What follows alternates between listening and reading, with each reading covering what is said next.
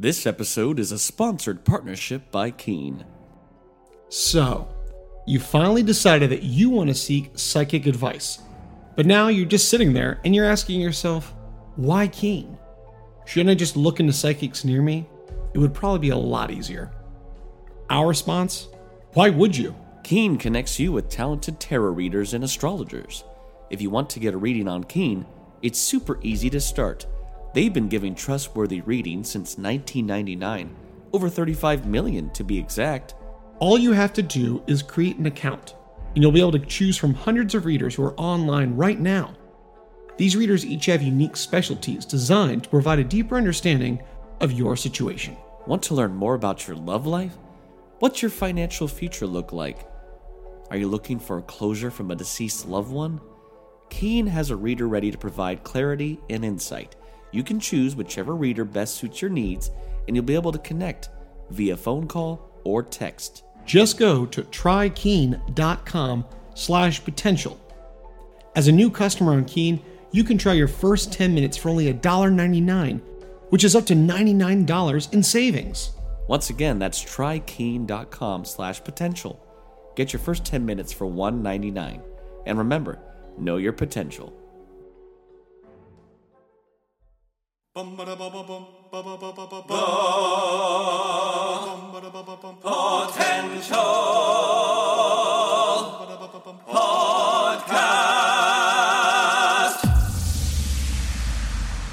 Reviewing the latest in movies, TV series, video games, books, and more. This is Potential Picks. Hello and welcome back to another edition of Potential Picks. I'm your host, Chris Dewar, and I'm joined by my co-host and fellow crustacean crab, Taylor Sokol.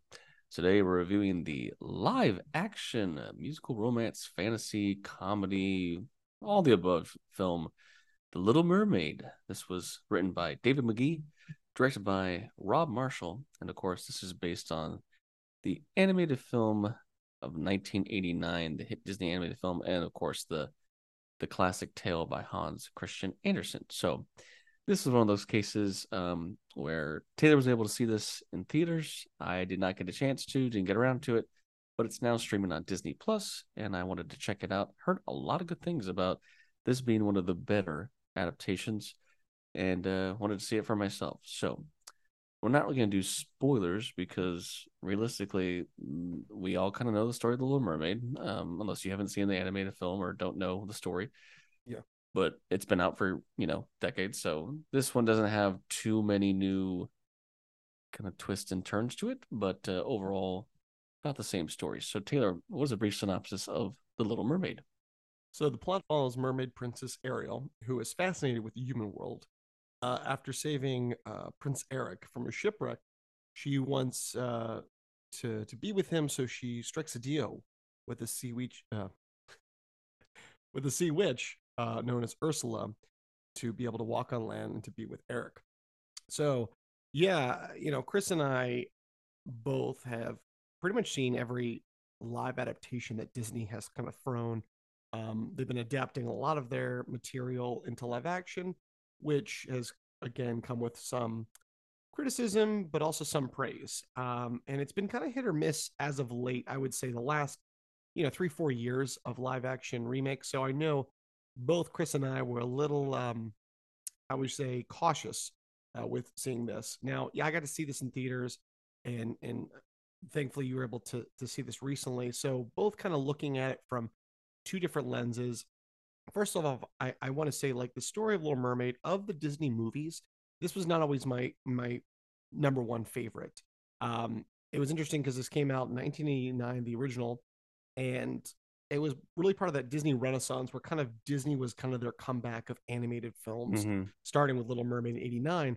So it kind of feels, fortuitous to be like, well, let's, maybe this will be the next maybe big hit. I think personally, since I've not enjoyed them since the live action Aladdin, and that's tough because both Chris and I know that's one of my favorite of the animated ones, so it's high praise. But yeah, looking at this film, right off the bat, I will say I got a lot of hate before it came out, which was a shame. And this was mainly based on casting, and which totally a shame. the title character Ariel, played by Halle Bailey, was incredible. I thought for a character of Ariel with his innocence, and obviously you need someone with the vocal range, she just did such a great job doing this. And Chris, you're a big critic, obviously with your amazing talents in singing, you got some, critical notes when it comes to, judging the singing chops, people. And first thing that Chris messaged me was, wow, this girl can sing. And especially with songs like Part of Your World, just wow. Well, because we've had in the past some of these live action adaptations Mhm. where we have auto tune definitely being used, beating the beast. So I appreciate it when it's like, you know, the musical movie genre, when it's an animated feature, they could get someone like Jodie Benson, who came from Broadway, to play Ariel, because maybe she wasn't a big name in terms of films, but she was the right voice for the job. Um, and I feel like that's what they did here is they cast a singer first. And yes, she has the acting chops for this role. She's fantastic. But I mean, I don't think I've ever heard Part of Your World sung better. Like, especially she gets to do a couple little riffs, little high notes, and of course the infamous once she's saved Prince Eric, and she's on that rock and the water's about to splash on her. I mean, she hits this high note that it's so clear and so perfect. And I'm like, all the hate for people being like, well, she can't be Ariel. Ariel is white. It's like, this is a reimagining. This is a live adaptation. They're going to do things different. Like, who cares? And I actually really liked that what they did with the seven daughters is they had all different ethnicities because it's like the seven seas. So there'd be different areas of the world. So it kind of made sense to me that there would be a Yes. variety. And you got, homeboy Javier Bardem up here as King Trine, just looking all massive. And he was great in this as well, the protective father. And I will say one thing I do wish I had a chance to see some theaters for is the scale of this film is very massive. Like, it's long. It's definitely long. I think this easily should have shaved down maybe 25 minutes. They had to extend a lot of things. I'm sure the original animated movie's got to be like hour and a half. This is 2 hours and 20 minutes. So it's a long film, but the money's on the screen. I mean, they got some big set pieces. They really go for broke. The one thing that's always going to be weird about this film, which was the same problem with Little Mermaid, is there are obviously some animal characters in the sea creatures that they make as realistic as possible and give a little bit of like a face to. And it's just not the same. Like seeing Sebastian in the cartoon really have like his eyes bulge and the cartoony bits he could do. W. Diggs was great in this, but the animation of the crab was very much just a crab. It's like they tried to do as many bits as they could. And then the one thing I just don't get at all why they chose this. I don't care that they made Scuttle Aquafina. Although it's kind of been like, all right, we're kind of over the Aquafina bits. Like she needs some new shtick because it kind of seems to be the same shtick for her characters. They changed the species of Scuttle, so it's a different bird. Yeah. and and I was like, why didn't you just keep it a seagull? Like, I don't care, it's a girl. Just why is it not a seagull? So that was kind of weird. The other two standouts though for me, definitely apart from Halle Bailey, is our Prince Eric. Jonah Howard King was really, really good. He just has that young, endearing like quality of a guy who, in a way, he's bewitched by this voice and this girl, and he's trying to find her. And Lin-Manuel Miranda wrote a couple new songs in this film. So he gets this kind of big, where is she? I'm looking for her song, and ends. I mean, you can't. It reminded me of the end of Out There from Hunchback. Like it like Yeah. pans out and he's like on top of the sail sailing away, and he's like, "I'll find her." Which Like is funny. it was Which is very funny. dramatic, His mom's like, "You will never go out in the ocean." 5 minutes later, he's on. Yeah, yeah. You will not sail any longer. He's on the boat 2 minutes later. She said But nothing the about one singing. I was a little concerned for at first, only because of her usual brand of comedy. I was like, is she gonna be a little too goofy? But let me tell you, Melissa McCarthy killed this role of Ursula. She Yeah. looked great. They really did some cool work with the tentacles. I kind of wish Flotsam and Jetsam had voices. They don't talk; they're just eels.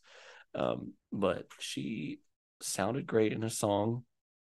They did give her a few little comedic bits, which was great, but it wasn't like too much. It wasn't overplayed. Yeah. But she was like truly like the villain. Like she did justice to Pat Carroll, who, I mean, when it comes to Disney legends of like voices for like villains, Ursula stands up there as one of like the all-time greats. And unfortunately, the last couple live actions we've seen, the villains have not stacked up, which is would you like a salad?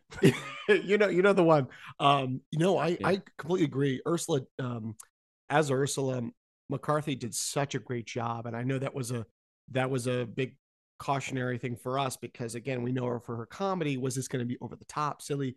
It was just, she had a good, right, a bit of menacing, but also kind of maniacal such. And I did think like, wow.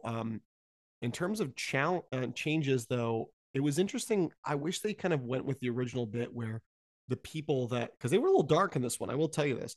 So all the deal shapes of the mer people, they become these little like, seaweed anemone things. You know what they looked like?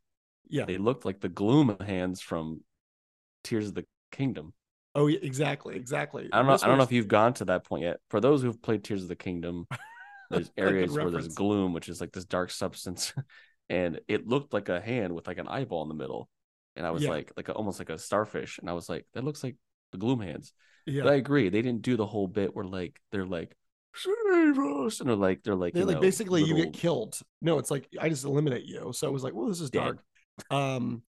Yeah, I agree. And speaking of like songs, I thought some of the additions were good, some not. Again, with Aquafina, I think it was a little like, what's going on. But I did agree that, and then having the seven C's and having Halle Bailey where they said it, I like the idea that where the original Little Mermaid of Disney's was kind of like a very nondescript coastal town, this was actually kind of set in the Caribbean, which I thought made more sense because Sebastian's, he's got his little Jamaican vibe going on. And so I thought that was really well done.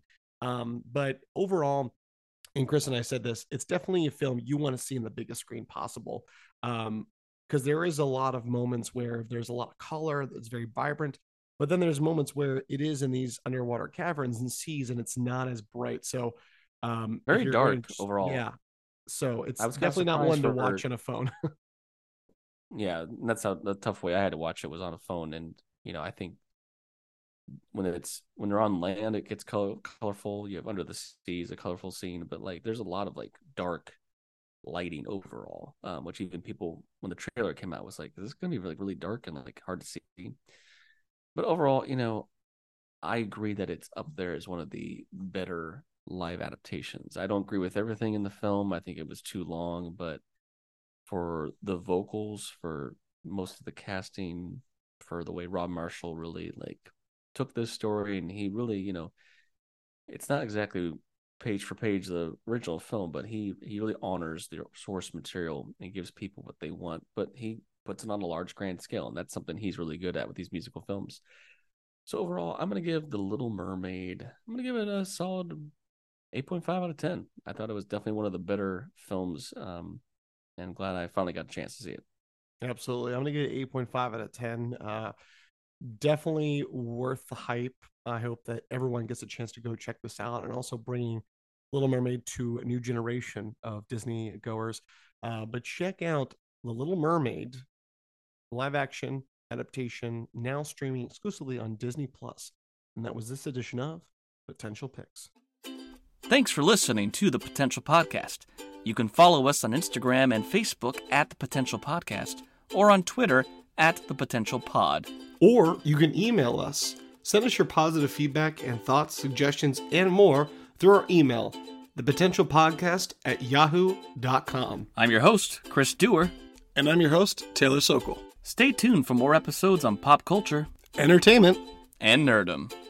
And remember, know your potential.